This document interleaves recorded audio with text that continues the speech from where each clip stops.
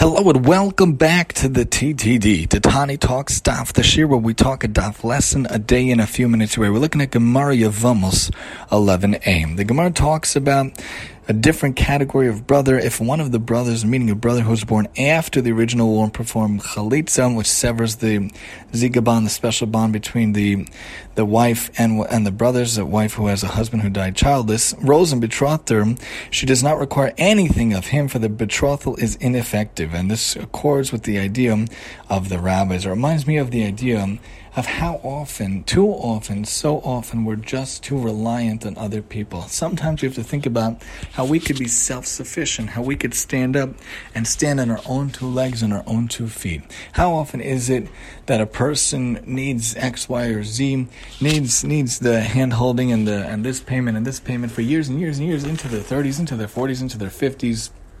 They need mommy and daddy holding their hands, not able to do anything by themselves, basically playing house, not taking care of any of their bills, any of their responsibilities in their life.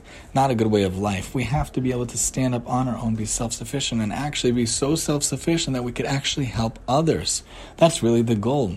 Not only to take care of ourselves, our spouses, and our kids, but to really help the community and the world at large. If you're able to be self-sufficient and have a little more, then you could give tzedakah, you could give your time, you could lend out things, you could give out things, you could help those around you, could give out whatever you can to help others. We want to make sure that we don't require anything of others, that Hashem allows us, that we can get things done ourselves, whether you or your spouse are able to work and make the money to pay off all your bills, to pay off all the things, and that you could have enough to actually help those around you, be self-sufficient, and to support and help those around you. What a wonderful thing, a wonderful way we should try to be involved in our days, to not have to lean on and be a crutch on all those around us, but to be able to stand up by ourselves and to help others stand up and to help raise up others around us, to help them in their days. Join us next time as we talk Yevamos 12 here on the TTD.